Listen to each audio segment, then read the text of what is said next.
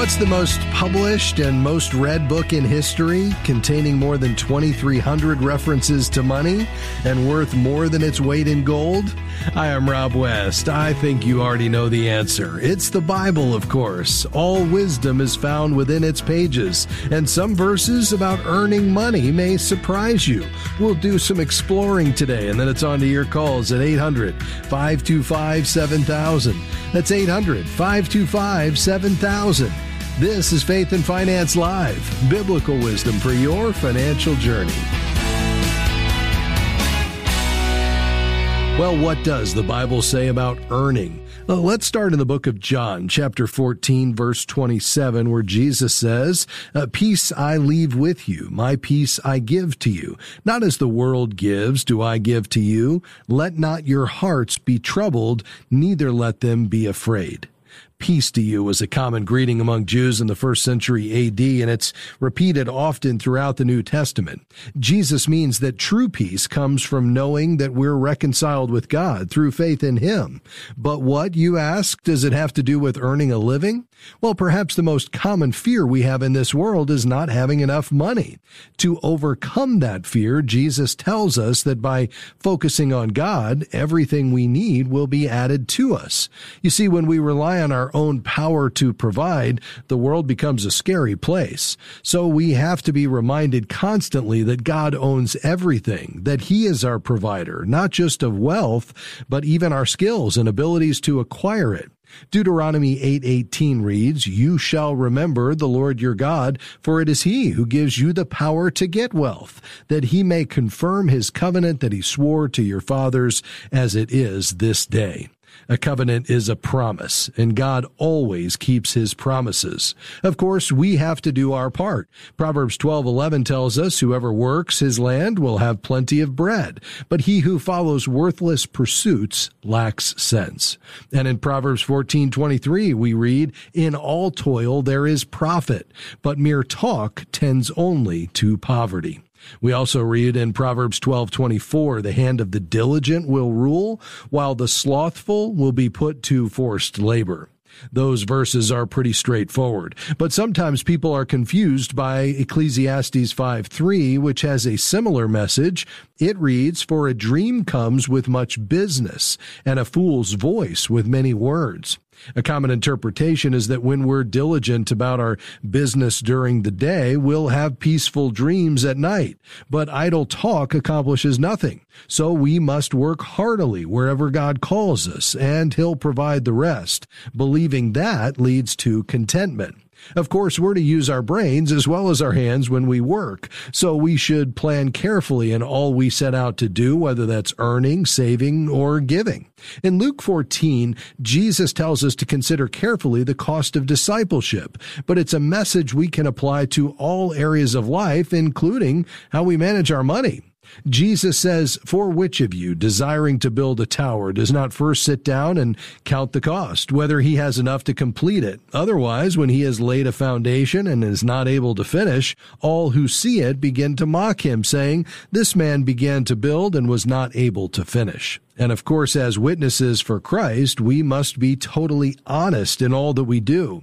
Psalm 37 tells us, "Better is the little that the righteous has than the abundance of many wicked." Now, in Luke 6, 8, and 9, we find a passage that seems to contradict that and sometimes confuses people. There, Jesus tells us, "For the sons of this world are more shrewd in dealing with their own generation than the sons of light. And I tell you, make friends for yourselves by means of unrighteous wealth, so that when it fails, they may receive you into the eternal dwellings." Is Jesus telling us to acquire wealth dishonestly? Absolutely not. He's saying that worldly people are great at using their money for worldly pursuits, and that believers should use their earnings effectively to advance God's kingdom, such as caring for the poor. Our purpose on earth is to honor God in all that we do, and that includes earning money and our giving. If you're afraid to give more, well, consider Malachi 3:10. It reads, "Test me in this, says the Lord Almighty, and see if I will not throw open the floodgates of heaven and pour out so much blessing that there will not be room enough to store it." All right, your calls are next. 800-525-7000. That's 800-525-7000. I'm Rob West, and this is Faith and Finance Live, biblical wisdom for your financial journey. We'll be right back.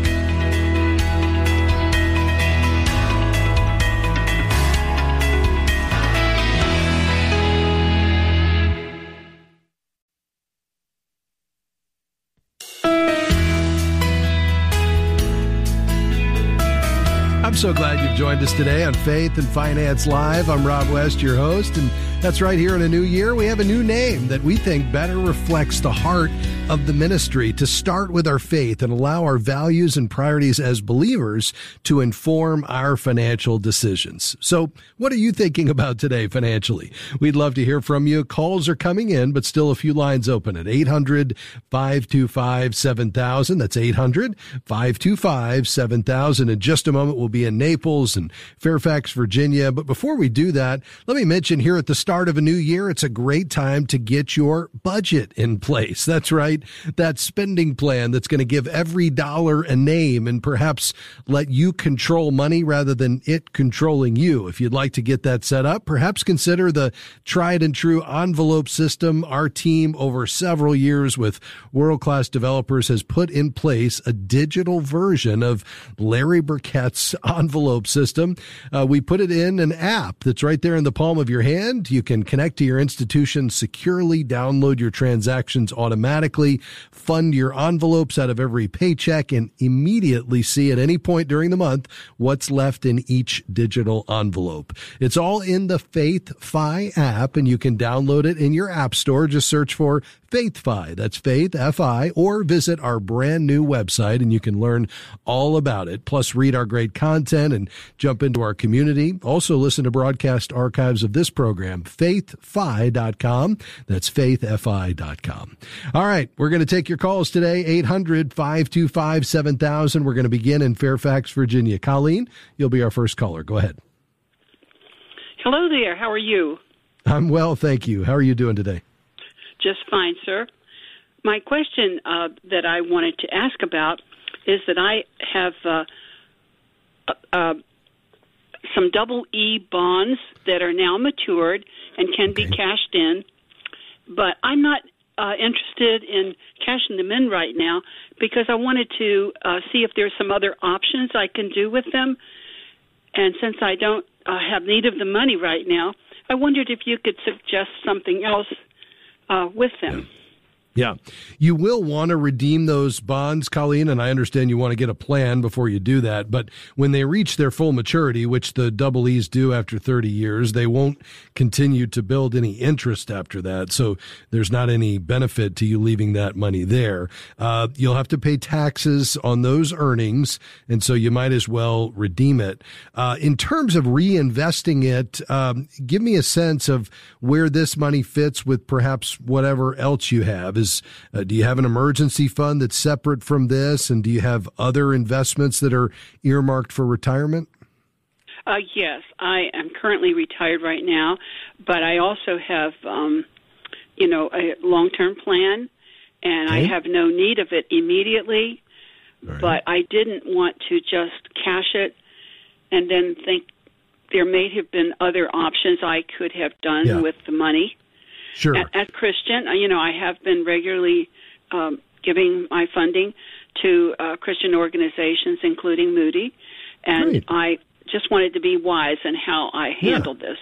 Sure, that makes sense. What roughly do you have in these bonds? Well, there are 100 of them. I have not added up their value, but $3,000 to $4,000 maybe. Okay, $3,000 to $4,000. Yes. Okay, very good. And is this money you don't need based on what you know today anytime soon, correct? Yes, as much as I know. I'm in my own home, and as I said, I have retired. Yeah. And my husband and I had been getting a bond every payday in the early days, and then we started investing it better. So my husband is gone now, and I'm a widow. Okay. And so that's about the gist of it. But you can ask me any question. I'll be glad to respond. That's very helpful. I appreciate that. I'm sorry to hear about your husband's passing. One option would be, Colleen, for you to put these into what are called I-bonds. So have you heard us referring to the inflation bonds on this broadcast? I have a little bit, but I'm afraid I don't understand yes. Well, yes, go ahead and explain it to me. Sure. Yeah, this could be a good option. Basically, the I stands for inflation. These are issued by the U.S. Treasury, and they're backed by the full faith and credit of the United States government. They're intended to protect the value of your cash from inflation, which puts them at a fairly attractive interest rate right now because inflation is at a 4-decade high. And so it's caused investors to be more interested in these very low risk but higher yielding investments. The current rate on I-bonds is 6.89%, and that's good through April of 2023 of this year. So if you were to purchase the full $3,000 or $4,000, whatever you have worth of I-bonds, and by the way, you're able to put in as an individual up to $10,000 in these bonds per year, you would get that for a full 6 months. That's 6.89%. And then it would adjust probably down to the new rate that will come out. We'll know it as of May of this year, but it's pegged to CPI, the Consumer Price Index. And with inflation continuing to be at an elevated level, I suspect the rate that we'll get for that second 6-month period will still be fairly attractive, north of 4%. The nice part is that whether it's 6.89 or somewhere between 4 and 6.89, that's a very attractive rate of return given that there's almost zero risk. I mean, this is backed by the U.S. government. You are required to leave it there for at least 12 months. So you would not be able to get it back for 12 months. And then you would be able to redeem that money at that point. The interest would be credited. If you redeemed it in less than 5 years, these are 20-year bonds, and they renew for an additional 10, so a total of 30 years, like your double E's. But you can pull them out anytime after a year. If you do that between 1 and 5 years, you'll pay a small penalty worth 3 months worth of interest. So they'll credit the total amount of interest you would have received as you held them, and then they'll just subtract the prior 3 months worth as a small penalty, and then that would be taxable at that point. But it's a great rate of return, much better than you would have been getting on these double E's, and it's, has zero risk. So that would be one option. The other option is you could pull these out, and if you don't want to take any risk with this money, you could look at, banking alternatives like a high yield savings account. You could get probably about 3.5% right now in a high yield savings account, FDIC insured with an online bank, and have complete liquidity. If you wanted to lock it up for a year, you could probably get 4.25%, somewhere around there, with a 1-year CD. Which one sounds like it'd be the best option for you? I think that the inflation sounds best to me. Great. So the best way, are these double E's paper bonds or electronic? They are paper bonds.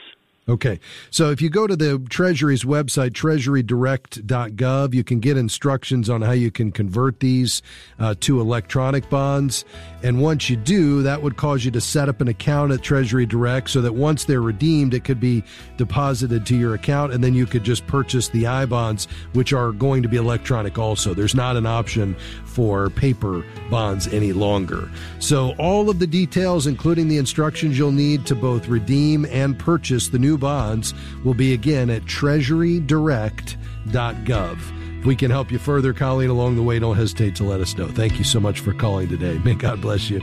Folks, we're taking your calls today on anything financial, applying the wisdom from God's Word found in the Bible to your financial decisions and choices. So what's on your mind?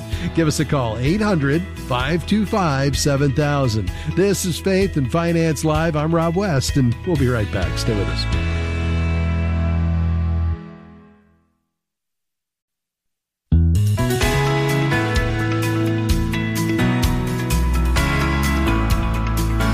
Delighted to have you with us today on Faith and Finance Live. I'm Rob West, your host, taking your calls and questions, 800-525-7000. You know, as we look to God's Word, the parable of the sower is fascinating because here's what we see in Mark 4. We see that if something is going to choke out the Word of God from bearing a 30, 60, 100-fold return in our lives, 2 out of the 3 reasons Jesus explains are related to money. Listen to this. Mark 4, it says, "Still others, like seed sown among thorns, hear the word, but listen to these 3 things, the worries of this life, the deceitfulness of wealth, and the desires for other things come in and choke the word, making it unfruitful." Well, the way I read this, perhaps 2 or 2.5 out of the 3 reasons have to do with the things that money can buy, the worries of this life, the deceitfulness of wealth, the desires for other things. If something's going to dethrone God from first position, it's many times going to be money and the things that money can buy. Well, how do we counteract that? How do we get past the comparison trap and falling into pursuing money as an end rather than a means to an end, a tool to accomplish God's purposes? Well, in my experience, the way to be free of the byproducts of wealth that can cause fear and confusion and anxiety is generosity. It causes the grip of money over our lives to be loosened as we hold it loosely, recognizing God's ownership and his provision, because when we give it away, we're saying, God, I trust you for more. I trust you that you're going to continue to provide for me, and therefore, as an act of worship, I can give. There's something that happens when we give that causes that grip of money to begin to loosen away from our lives. Try it. See what God does in your life. I hope that's an encouragement to you. All right, all the lines are full. Back to the phones we go to Naples, Florida. Sylvester, thank you for calling. Go ahead. Hey, thank you for taking my call. I got a question regarding my term life insurance policy. Long time ago, I purchased it's a 20 years policy, and 6 months ago, I also purchased another term life policy because I'm 50 years old, so I'm getting older. So I was thinking, maybe I could get another one 10 years, and I canceled the first one, which I was thinking because when I canceled the first policy, I paid $125 a month for it, and after 15 years, I can cancel that and get 60% of the money I invest. So I was just wondering, should I cancel that or just keep going until I reach the 20 years and get the whole thing back instead of losing some money? Yes. And what is the face value, the death benefit of that policy? This one is $250,000. That's the disability and the term life insurance plus disability with it. It's $250,000 policy. Okay, and the 125 that you referred to that you're paying each month, that's on top of the death benefit premium, just for the return of premium option, or is that the whole premium? That's the whole thing. It's $125 a month. Okay, all right, very good. And how long have you had it? I think I'm already on year 17 right now, and like I said, 6 months ago, I purchased the cheaper policy, which I paid $30 a month, and for $500,000 policy, it's only $30 a month. The first one I paid $125, so I was just wondering if keep going with both of them or. Yeah.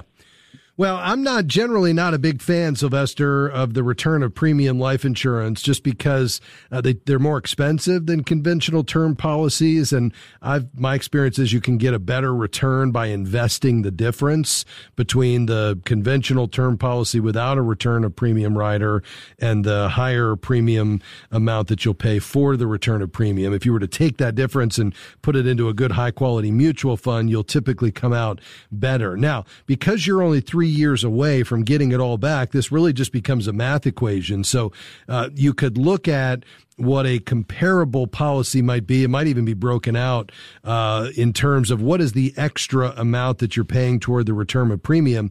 doesn't sound like it's a whole lot, and probably the benefit of you waiting 3 more years and getting 100% of that premium back is going to make some sense. So I'd probably stick with it. At that point, I would replace it if you still need life insurance with a conventional policy. Make sure that you get that in force well ahead of that policy, running out of its term, because it'll get very expensive at that point, and you just want to make sure you have another policy in force. Okay?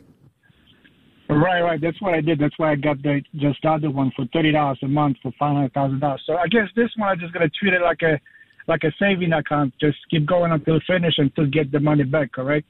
Yeah, that's right. I think that makes some sense given how close you are to that, and then you can get all of those premiums back and turn around and invest that. Is the $500,000 that you have, is that enough? I generally recommend during your working years that you have 10 to 12 times your income. So, if you're making $50,000 a year, that'd be 5 to 600,000. If you're making 80,000 a year, you'd need, more like, $1 million. Do you think you're insured properly? Yeah, I'm close to 80, so maybe I should do a little bit upgrade. Yeah, because the idea would be if something were to happen to you and you're married or you have dependents, they would want to be able to take that and either pay off the house and then convert the rest to an income stream that at least during the rest of what would be your working years, they can replace the income that that has been lost through your death, and not have any kind of hardship placed on them. So you may want to take a look at that, especially since term insurance is so inexpensive. Perhaps at the same time that this policy lapses and you get the premium back, maybe you replace it with an additional policy on top of the $500,000 that you got recently. Hopefully that helps you, Sylvester. We appreciate you checking in with us today. Thanks very much. All right, much more to come just around the corner. We're going to talk about the tithe. Is it for today or is it an Old Testament thing? Margaret wants to know about that. Kim's asking about whether it's ever appropriate for a Christian to file bankruptcy, and what about saving for the future? How should you start if perhaps you're catching up in your mid-50s? That and much more on Faith and Finance Live just around the corner. The number to call with a few lines open, 800-525-7000. By the way, if you haven't checked out our brand new website, I'd love for you to check it out today. You'll find it at faithfi.com. That's faithfi.com. We'll be right back.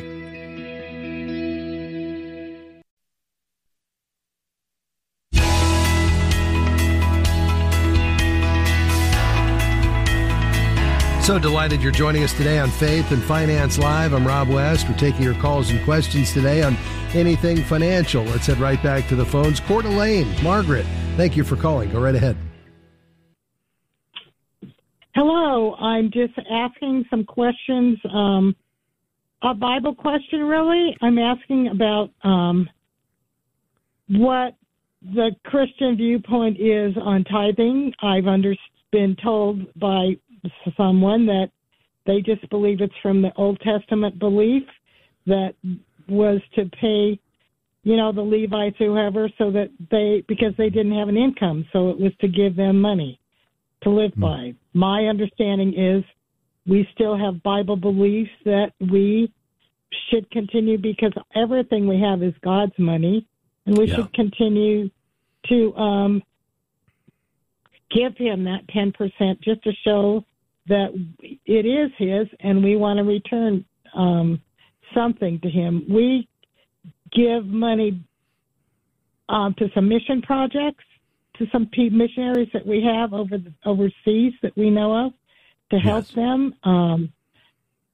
Anyway, I just like some biblical, backing for today for tithing.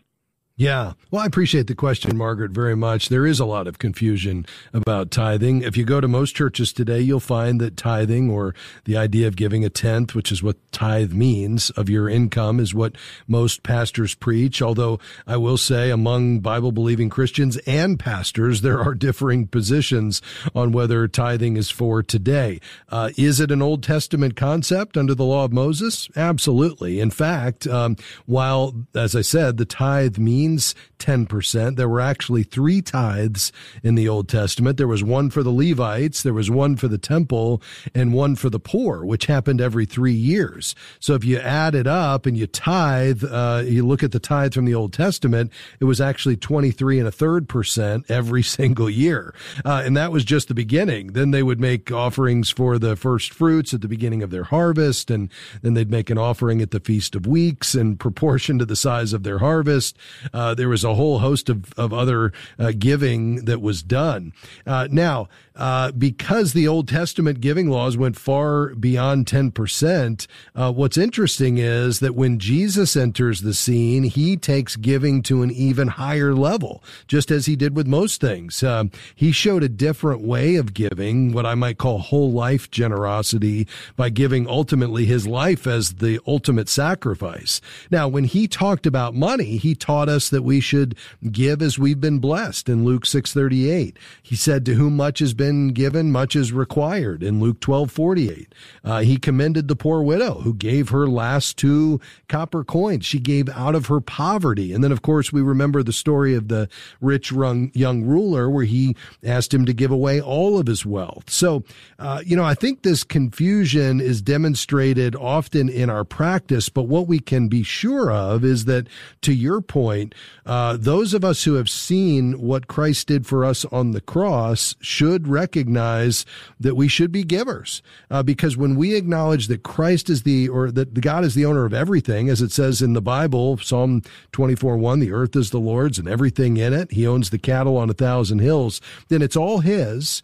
And he's the ultimate giver, right? He gave us his son. So I like to say we're most like him when we're giving because we were created in his image. It's also a demonstration of our trust because when we give, it's saying to the Lord, I know you're my provider and I don't have to hold everything with a clenched fist because when I give it away, I trust that you're going to continue to provide for me. It's also something we should do cheerfully, the Bible says, as an act of worship. So where do you come down on it as believers? Well, I like to look at the tithe, like my friend Randy Alcorn talks about, as the training wheels of giving. It's the starting point. It's not the ending point. We say, yes, the local church is God's plan A. And so we need to start there. And using the principle, the Old Testament principle of the tithe, a tenth, systematically off of our increase, which is whatever comes our way, which is all a gracious gift from God. Let's return a tenth to him systematically as a way to demonstrate that we want to give the first and the best to him.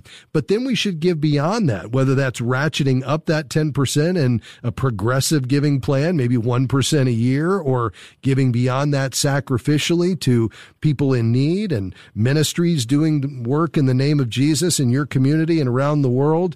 That's an opportunity as well. And what we find is that as we give, the joy that follows, Margaret, is something that's just incredible. And over time, because it's so incredible, we want to find ways to reorient our lives so that we can give even more because we want to be participating in God's activity. But as to the amount, I don't think God wants us to be legalistic about it. It's not about checking a box. It's about us being on our knees saying, Lord, everything I have is a gracious gift from you. I trust you as my provider. I want to honor you. I realize it's a privilege to be partner with you where you're at work. And so I want to know, what is your heart for me as to how much I should keep and how much I should give? And then I think you and your husband need to work through that together. At the end of the day, God wants your hearts and he wants unity in your marriage because, again, he doesn't need our money. And so this is really about you all coming together to develop a vision for your giving that's consistent with Scripture, but ultimately reflects what you believe the Lord would have you to do. Now, I've thrown a lot at you, so give me your thoughts. Well, my thoughts are I'm in a unique situation. My husband and I mainly just get Social Security right now.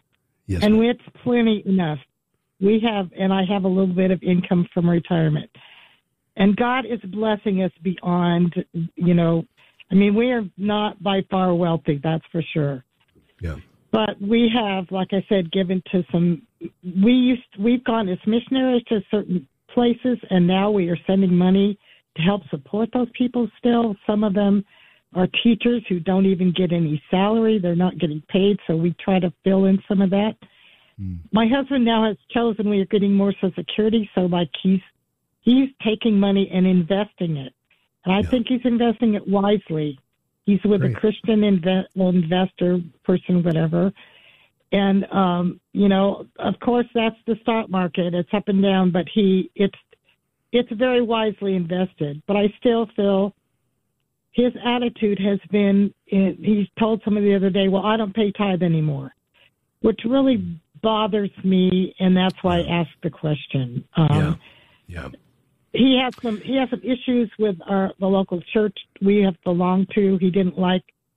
I don't think he has any foundation for it, but he's like they just want money, and so I'm trying to step very carefully between that and still, supporting mission and things that support Christianity and God's, in the world. Yes. Well, I certainly appreciate all that you just said there. And I think, again, at the end of the day, God wants our hearts. He's always been about our hearts. He wants unity in your marriage. And he wants something for you, not from you. And I think when you look at the New Testament in particular, what's going to jump off the page is not even any ideas around saving. It's this idea that we should be generous. Yes, we should manage God's resources well as stewards, but what's even bigger than that, all through the Bible and certainly in the New Testament, is that we're to be generous sowers. And, as we have been blessed, which clearly you say you have and we all have, then we're to give as a response to that, as an act of worship. And there's incredible joy that follows. And so I would just perhaps ask your husband if you all can pray about it for a couple of weeks and perhaps elevate your vision around your giving. Hang on the line. We'll talk a bit more off the air. We'll be right back.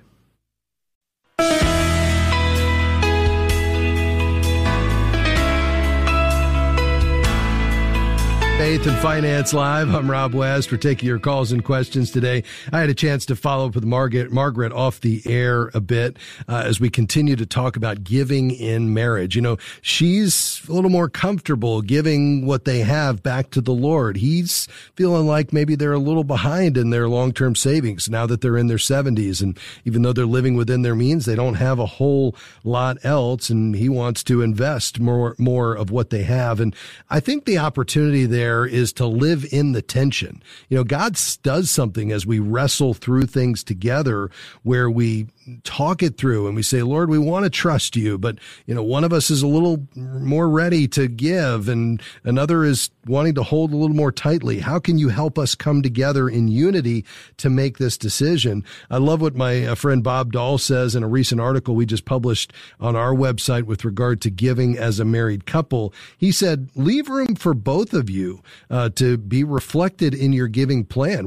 Once you pray through and decide on an amount, maybe there's a portion that you direct, a portion that your spouse directs, and then a portion that you direct together. It doesn't have to be a one-size-fits-all approach. The key is God wants our hearts, he wants unity, and ultimately he wants us to trust him. And the process of working through that trust is a process where he can go to work in each of our lives and allow us to grow in the process. I hope that's an encouragement to you today. All right, let's head back to the phones. Kim is in Minnesota. And Kim, I understand you want to talk about bankruptcy. How can I help you? Hi. Yeah, I appreciate the previous caller's question. Being on a fixed income is really difficult. My husband is on RSDI and our disabled adult son is on SSI. And I am a wage earner. I'm grateful that I get to be paid to take care of him. However, I tried to take another job and it ended up being a scam. And now I am like $30,000 in debt. When is it okay for us to ever file bankruptcy? I mean, I always believe, I know the scripture that keeps running through my head is, oh, no man, anything but to love them. And so this is just really, I just don't know what to do. Yeah. Well, I don't think it's unbiblical to file for bankruptcy. You won't see the word bankruptcy in the Bible. It's a modern legal term we've created unless you're doing it to avoid paying your debts. But sometimes bankruptcy is our only option, especially in the business world where creditors can force us into it. It should absolutely be a last resort. And I would say if you do file, and I've seen many cases of this, you can still make every effort to repay your creditors even after the debts are erased by the court. It's not going to be easy. They may say, well, we've charged it off, or, we've been reimbursed through insurance, or, we can't even collect payment on that, but you can do everything you can to try to make, restitution there and pay back everything you owe. Because in addition to the verse you had cited, I would also reference Psalm 37:21, the wicked borrows but does not pay back. And so clearly we should have an absolute commitment to repayment, but that doesn't really apply to whether or not we're forced into bankruptcy. So I think the key here is what has God entrusted to you, perhaps, for whatever challenges and mistakes you've made in the past. We all have them. You've been taken advantage of. I certainly understand that. You need to take what God has provided for you and move forward in a way that makes sense. And if you need legal protection along the way through bankruptcy, you may be forced into a position to do that.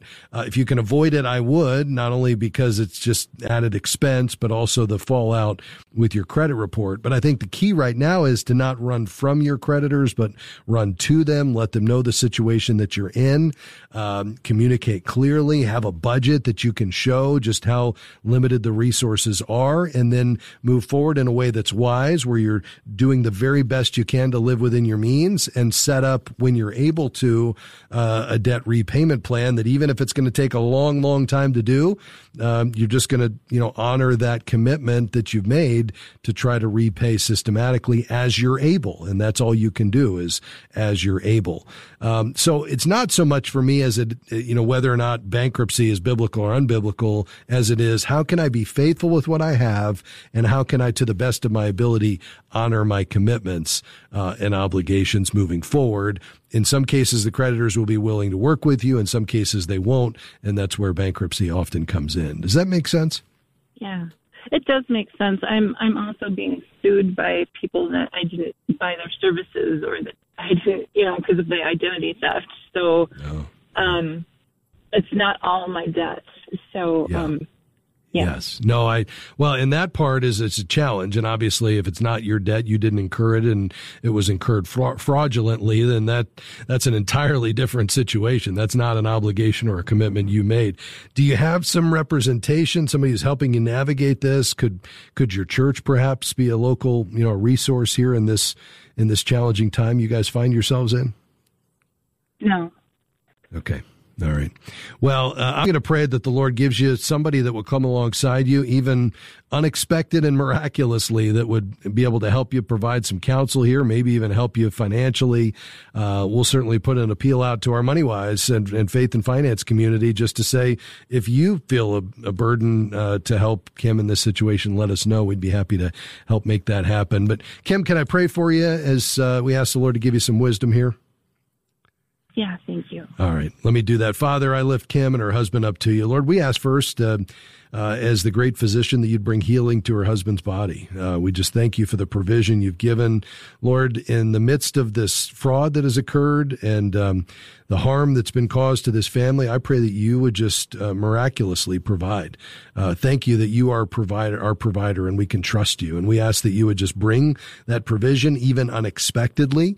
And you've said that, Lord, if you're going to care for the birds of the air, why would you not care for us as your children? And so we claim that today and just ask that you would walk alongside them, that where you want to reveal yourself to them and teach them and allow them to grow through this process, that would happen, but that there would also be wisdom that you would bring to Kim as she tries to navigate this situation financially. So we trust you in this, Lord. We leave it in your hands, and we ask all this in Jesus' name. Amen.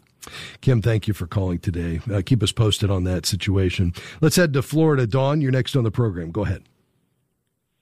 Hi, thank you for taking my call. Sure. I'd like some advice or what you would recommend for someone who's in the mid-50s, owns nothing, so no property, owns nothing, zero.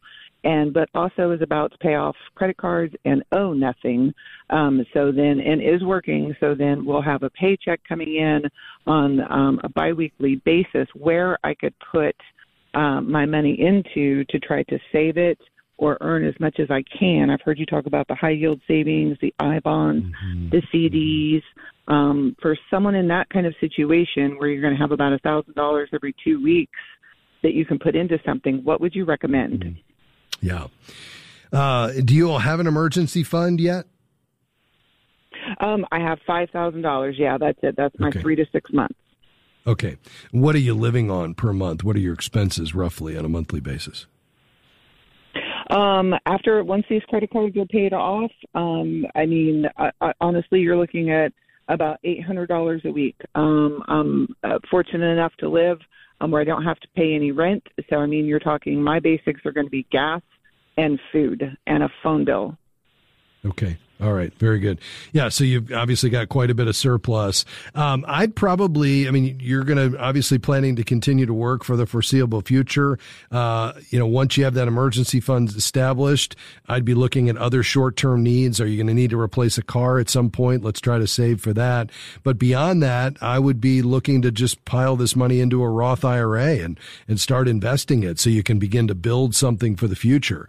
You'd be doing it at a time where the market is down quite a bit. And even though it could go down a bit further, we're not looking out a year or two. We're looking out, 20 years down the road. And if you systematically invest as much as you're able to, now you're going to bump into a ceiling here. I didn't hear. Are you married, Dawn?